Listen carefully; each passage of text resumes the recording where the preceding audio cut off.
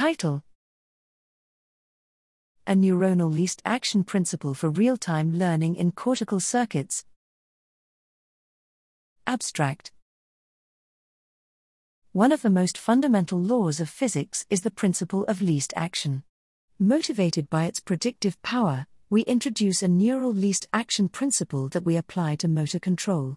The central notion is the somatodendritic mismatch error within individual neurons. The principle postulates that the somatodendritic mismatch errors across all neurons in a cortical network are minimized by the voltage dynamics.